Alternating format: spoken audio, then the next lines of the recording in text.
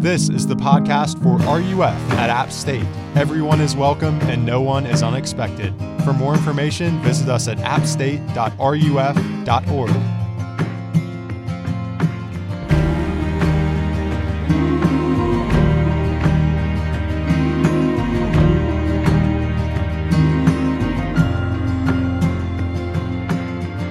If this is your first time here, there might be some strange things going on in here, but just focus and keep your eyes up here and not here.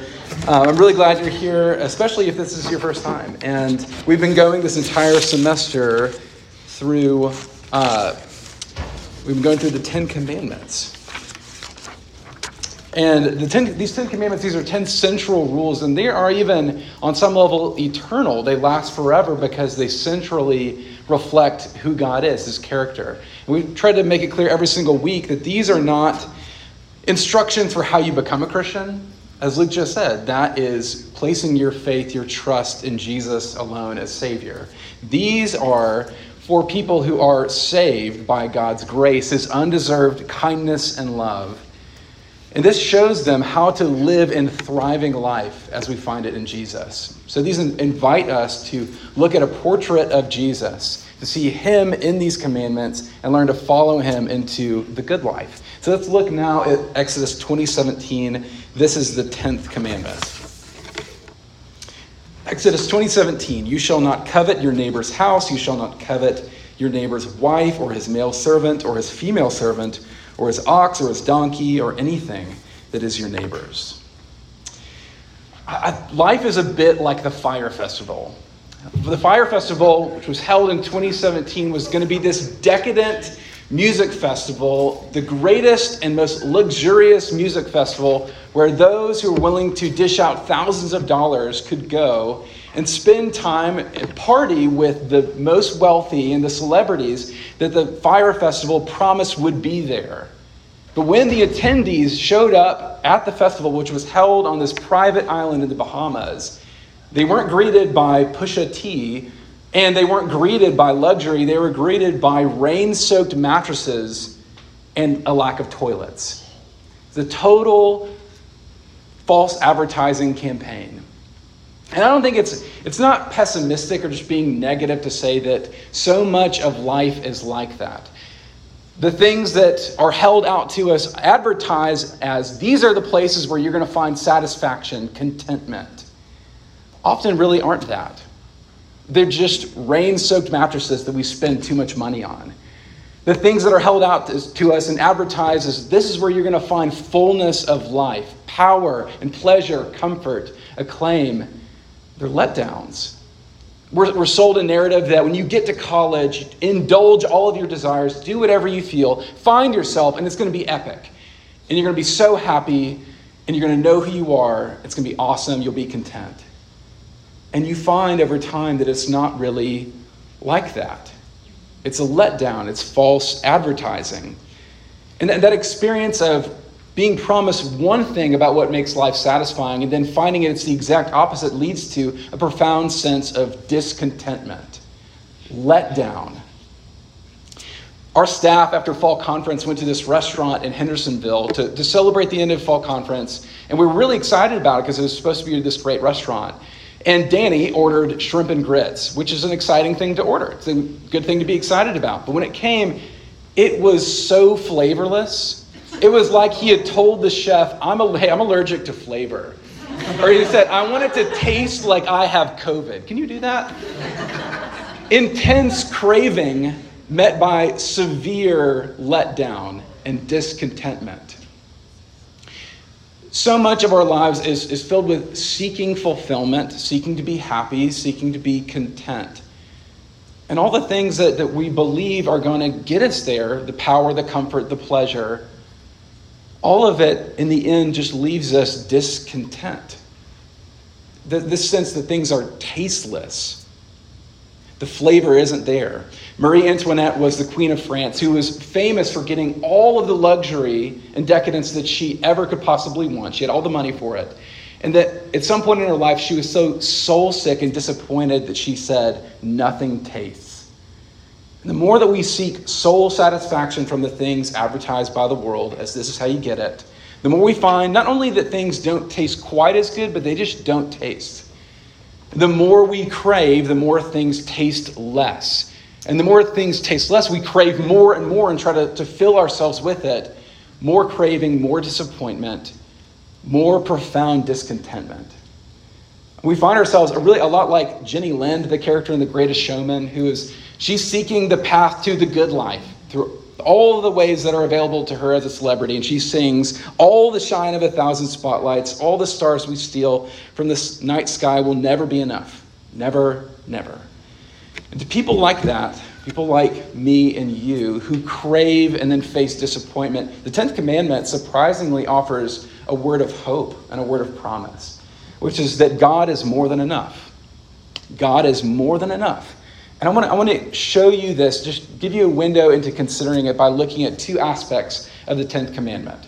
We're going to look at what this commandment is drawing us away from and what it's drawing us toward. So we're going to look at coveting and we're going to look at contentment. 1, coveting, 2, contentment. So first let's look at coveting. God in this commandment, he forbids coveting. But what is that? When we read it, it seems to have something to do with wanting, with desire. You can read up there, Exodus 20:17. You shall not covet your neighbor's house. You shall not covet your neighbor's wife or his male servant or his female servant or his ox or his donkey or anything that is your neighbor's. So this seems to have something to do with the way that we want someone else's spouse or their possessions or their power or influence, having servants. So what is God forbidding? Is God forbidding desire or just wanting any of these things in general? But taking the Bible as a whole, the answer would be no. The Bible is not forbidding desire. It's not saying, hey, just stop wanting things. Christianity, unlike certain other world religions, does not advocate suppressing or killing desire. We're made to desire. Desire is good. Well, then what is coveting all about? What is God saying no to? God is saying no to desire gone wrong. And so the other thing we need to see is we may read this and think that it's saying, hey, you're actually just aiming too high. Don't covet or desire your neighbor's house, but if it's a condo, aim for that. It's not actually the exact opposite. It's not that our desires are too strong, but that they're too weak. We set our heart looking for fulfillment on things that are too shallow, too temporary, and insufficient to make us whole, make us content. So what is coveting? I would put the definition this way for your consideration. I would say that coveting is desiring what's not rightfully yours as though it were yours by right. It's desiring what isn't rightfully yours as though it were yours by right. So what does that look like? I mean, first it might mean setting your heart's desire, setting your aim on stuff that belongs to other people. So it's not just looking at your neighbor's house and thinking, hey, that's a nice house. It's looking at your neighbor's house and becoming focused and intent on it and thinking, if I had his house with that landscaping, then I would be happy. If I had her gifts or her life, then I would be happy. But then it also, coveting involves discontentment with what I do have. It means setting your focus, intention on what other people have and thinking, if I had that, then I would be happy. But it also means looking at what I have and just becoming dissatisfied. I look at the things that God has put in my life, the gifts I have, the body I have, the opportunities I have, the college I'm at, and nothing tastes. But then I look at the things that God has put in my neighbor's life, all of his possessions and his money and his opportunities and the outcomes, what's going on in his life. And it's not only that it just doesn't taste good to me, I also look at it and I become bitter. I look at his life and what he has, and I don't enter into the celebration. I look at my friend's life and she gets into this program or she starts dating that nice boy, and I'm really not that happy about it. And in fact, there's some twisted part of my heart that when she breaks up, maybe you start to feel like, okay, things are back to normal. What does coveting do to our hearts? It turns them cold.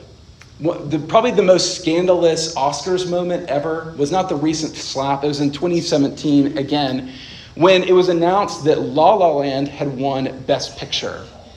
And so they announced Best Picture is La La Land. And the producers from La La Land, they go up there, and the crew from La La Land, the movie, start to go up there. And the producers are halfway through their acceptance speech when all of a sudden someone runs up there and tells them that they didn't win. Moonlight, another movie, won. And so the La La Land crew, this whole crew, have to kind of put down the statues, and they have to awkwardly scoot off the stage while the Moonlight people, understandably, are celebrating and running on stage to receive their award. The La La Land people, they're looking at what they believe was theirs by right. This belongs to me. And all of a sudden, they're seeing it taken away. So we can imagine that not only were they not entirely able to enter into the joy of the moment for the Moonlight crew, but it wouldn't be surprising if their hearts were cold. This is what coveting looks like for us. We understandably, with the La La Land crew, what was understandable for them, we take that posture and we apply it toward other people. We look at the good things in their lives and we think, that should be mine. I look at my friend and I see that he is doing well in a class, and I'm not able to celebrate because I'm not doing it as well. And why shouldn't I do as well as he is? Why shouldn't I have the gifts and the body and the opportunity that he has? So what does covetousness do to us? It destroys love. Because love, as God defines it, is loving your neighbor as yourself. And loving your neighbor as yourself means that you want them to, you want for them what you yourself want. And you want people to rejoice with you in the good things that happen to you and be able to grieve with you in the defeats. But what does covetousness do? It strips you from the ability to do that. It makes you look at someone else's success and you start to feel like their win is your loss. The good for them takes away happiness for you, and so that you treat other people as a competitor. But love is all about loving other people as you yourself want to be loved. And covetousness destroys that.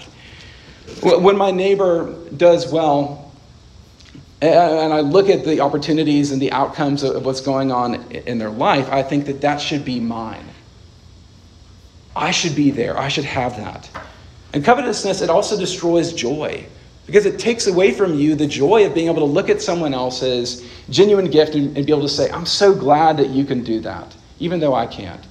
It strips from you the joy of being able to look at something that happens, that goes well for someone else, and to be able to say, I'm genuinely so happy for you. Let's go out tonight and let's celebrate. It takes you away from that. And it also, it takes away from you the ability to see the good things, causes for joy that are right in front of you.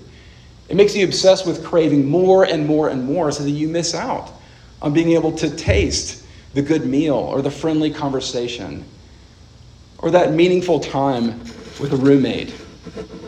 And it strips you from the ability to be able to enjoy that and to live with gratitude for it.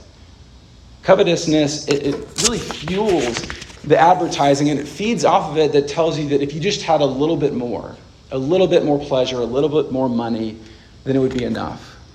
And it never is. It's never enough. Coveting, it only increases our craving, and then it makes us desire other people's things as though they were ours by rights. And then it teaches us to believe the lie that God is not enough when he is more than enough. So God is forbidding coveting, but secondly, let's look, he's inviting us towards something much better, which is contentment. So let's look at the second, contentment. To be content is to be satisfied, right? Instead of craving more and more, contentment is about being at peace with who God has made you and what he has given you. But what does it really mean, and how do we become content? When we think of contentment, maybe we think of being at the table with our family and we complain about our meal being a little bit cold, and a parent says to you, you should be content with what you have. And the parent might be right, but it doesn't actually make you satisfied with the meal. It doesn't make you content just to say, be content, because it sounds like stop whining. So how do we actually become content? Well, first, what is contentment not? Drawing from An author named Melissa Kruger is very helpful on this. Contentment does not mean a life free from fear or pain or from caring about these things. Jesus, who is the founder of Christianity, he was fully content all of his life, and yet he endured a lot of trouble. He suffered to the point of death, and he endured fear. So being content doesn't mean your life having all of the things that are difficult stripped away and having your circumstances perfected right here, right now. But it also contentment doesn't mean an absence of longing or desire. To be content doesn't mean that you have to take, say, a desire to be married and say, I don't need to feel that. I just need to kill that desire, and it's wrong for me to even want it because I can't have it right now. Well, no. To want to be married is in itself a good desire, and so being content doesn't mean that you suppress the good desires that God has put into you. So what is it? What is contentment? And here I'm drawing from a pastor named Eric Raymond. Contentment, which highlights the nature of the Ten Commandments. It's not all just about do this and external things. It really is aiming at the heart, because contentment is internal. It's an internal spirit or posture. But it's gracious. This isn't a posture that you just have to force yourself into like an itchy sweater. It's something that God puts into your heart. It's a new heart where he changes your desires so that you want what he wants, because what he wants is most beautiful and it's best. So it's an internal, it's gracious, and it's characterized by quiet. We read earlier Psalm 131, which you can read again, where the author says this: "But I have calmed and quieted my soul like a weaned child with its mother, like a weaned child is my soul within me." So what's going on here? A newborn won't get quiet until it is fed by the mother, by her milk. But a weaned child is a child that has been able to become accustomed to food besides what her mother can provide naturally. And so the unweaned child cries all of the time until it gets what it wants. But the weaned child is actually able to be content simply in the presence of her mother. Being with her mother, she is quiet, simply because her mother is there. And that's enough.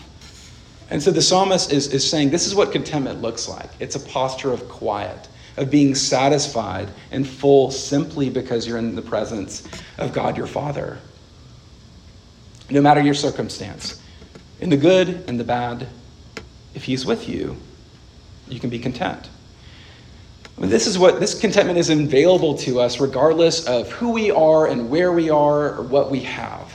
God invites us to know a satisfaction that he puts into our hearts by his grace, and that quiets our cravings so that we really are at peace. Philippians 4:13 is a very famous verse among athletes. And the author Paul writes, "I can do all things through him who strengthens me." I mean, I think it's often used on some level to communicate something like, I'm going to blast through these hang cleans because God gives me nutrients and strength or something. But what it's missing when we read it that way is just the basic context, which is that Paul is in prison as he writes this. And the full context of the verses before it is this: "I have learned in whatever situation I am to be content. I know how to be brought low, and I know how to abound. In any and every circumstance, I've learned the secret of facing plenty and hunger, abundance and need. I can do all things through him who strengthens me." The all things Paul is referring to here is enduring hunger and poverty and need. And he says, I can do all of that. I can endure all of that and be content. I can have nothing and be content. And how is that possible? He says, because it's Christ who strengthens me, Christ who fills me. There was this semi-viral clip earlier this year of these prisoners in this maximum security prison. And these over 100 men are singing at the top of their voice with ecstatic joy, singing "How He Loves," which is a Christian worship song. And these men in this maximum security prison, I imagine many of them, probably most of them, will never get out of the prison. They will never vacation again. They won't have a closet full of clothes. They won't get to retire. What possessions they do have is just what they are allowed right then. And yet the video shows them full of peace and a visible contentment with nothing. I think when we look at a video like that, I think part of the cynical side of our heart says, well, I mean, these guys have nothing.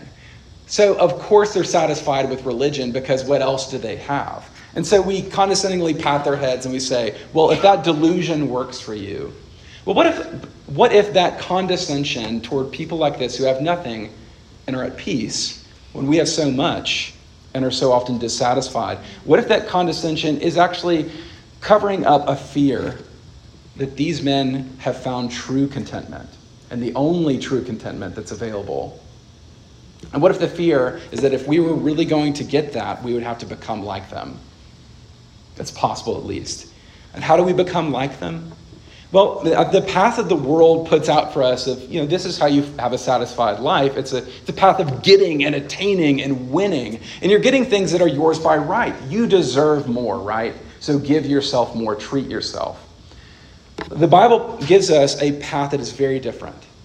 It's a path that the world looks at as absolute weakness. It's a path of need and desperate need. It's a path of recognizing in humility and in brokenness that we are desperately needy and God owes us nothing. But into that place of desperate need, God pours out more than enough for us because he gives us himself. That's true contentment. So to be content, like Paul, like the author of Psalm 131, we have to learn it. Because we look at this and think, this is so, how can we become like Paul? How can we be content no matter what situation we're in, no matter who we are, what opportunities we have, what gifts we have, how much money we have? We have to learn to become like a child and become weak like a child. Become like a child in trusting that in ways that you cannot understand, God is good and he is your Father and he is fully in control of every detail of your life. Who you are, where you are, what you have. In a way you can't understand, he is good and he's in control of all of it. And he's able to work through all of it, his purpose in your life. And so an author named Jay Duma, who wrote a book on the Ten Commandments, he writes this. The starting point of the 10th commandment is very simply this. Your own house is the best one for you. Your own spouse is the most pretty or handsome for you. And your own job lies the most fruitful development of your abilities. We can be content in whatever situation we find ourselves if we trust that God has given me the gifts I have, and he's given me the opportunities I have, and he's in control of all the outcomes. And our cravings for more can be quieted if we trust that he is fully in control of all of it. He knows how to deal with all of it, and he has given it to us because that is his purpose, to accomplish his purpose in our lives, through our lives. But I think the question that comes out of that, the hope is that God can accomplish his purpose no matter where you are right now. But to be satisfied with that would mean that we would have to become content with God's purpose, his desires, over and above my desires, what I want. Why would I be satisfied with God's purpose and think that that's such a good thing if that may mean, and almost definitely means, not getting exactly what I want? Why would you want that? Well, the answer is that we should want God's purpose for our lives, and we should want his contentment because it's true, and it's deep, it's real, and everything else is just false advertising. That's why we should want it. His purpose is to deepen our desires because you don't love yourself quite as well as you think you do. You don't want enough. I want things that are so shallow and temporary. Jeremiah Burroughs, he was a Christian centuries ago who wrote a book called The Rare Jewel of Christian Contentment. And he wrote this, which I think is really profound. Many men think that when they are troubled and have not got contentment, it's because they have but little in the world. And if they had more, then they would be content. That is just as if a man were hungry, and to satisfy his craving stomach, he should gape and hold up in his mouth and take in the wind. And then should think that the reason why he's not satisfied is because he's not got enough of the wind. No, the reason is because the thing is not suitable to a craving stomach. See, imagine the situation where you're walking along and you're hungry, and so you drink in that heavy boon wind. And the more you drink it, it doesn't satisfy you. You just get hungrier and you think, I just need some more wind. And so you go up to where the wind turbine is, and you go up to the strong gusts. No, you don't need wind, you need real food. The point may seem obvious, but we are so often trying to satisfy our souls with things that are so vapid and empty. And we don't need those. We need God. And He's more than enough. We should want the contentment God gives because it is the best for us. And it is thriving life. His purpose is the good life. It leads us to live the way we're meant to. When we seek the contentment and receive the contentment God gives, we can be at peace with ourselves. You can look at your gifts and you can be at peace with what you have. You can look at your body and be at peace with how God has formed you because He did it intentionally. It's from His hand. And when we seek His contentment, we are enabled to love others. I can rejoice in the good of other people because I don't need their good for my own good. God is more than enough. And when they suffer and grieve, I can enter into that with them and grieve with them because their loss is not my gain. I can love my friends as neighbors that I'm called to honor. So it enables us to love. And it frees you from the false advertising.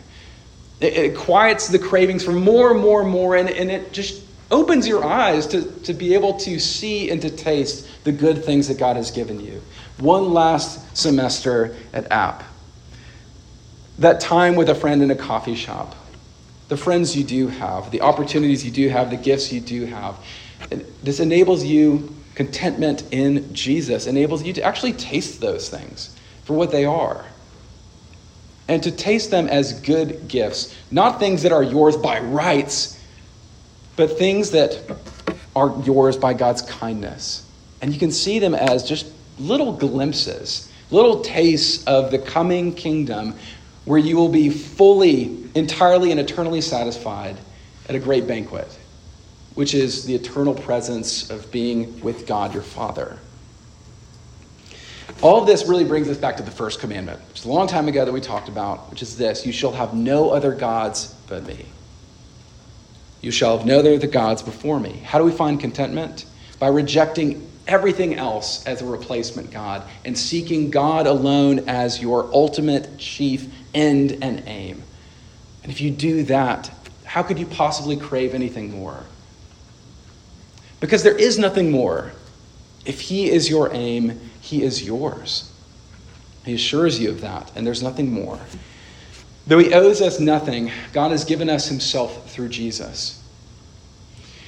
He came to meet us in our emptiness, and in that place, He emptied Himself and poured out His love and His own presence and invites us into thriving life. And so the invitation tonight is, in the place where you are craving and longing and crying out, and your desires seem overwhelming, and in that place where you are just empty and despairing and discontent, to give yourself to Jesus in those places and to seek Him as your contentment. Ask Him to be your contentment, and He will be. Let me pray. Well, thank you for the good news that you are our contentment, and your presence, your love is a free gift. Though you owe us nothing, you give us everything. You give us more than enough. Yes, it's in your name. Amen.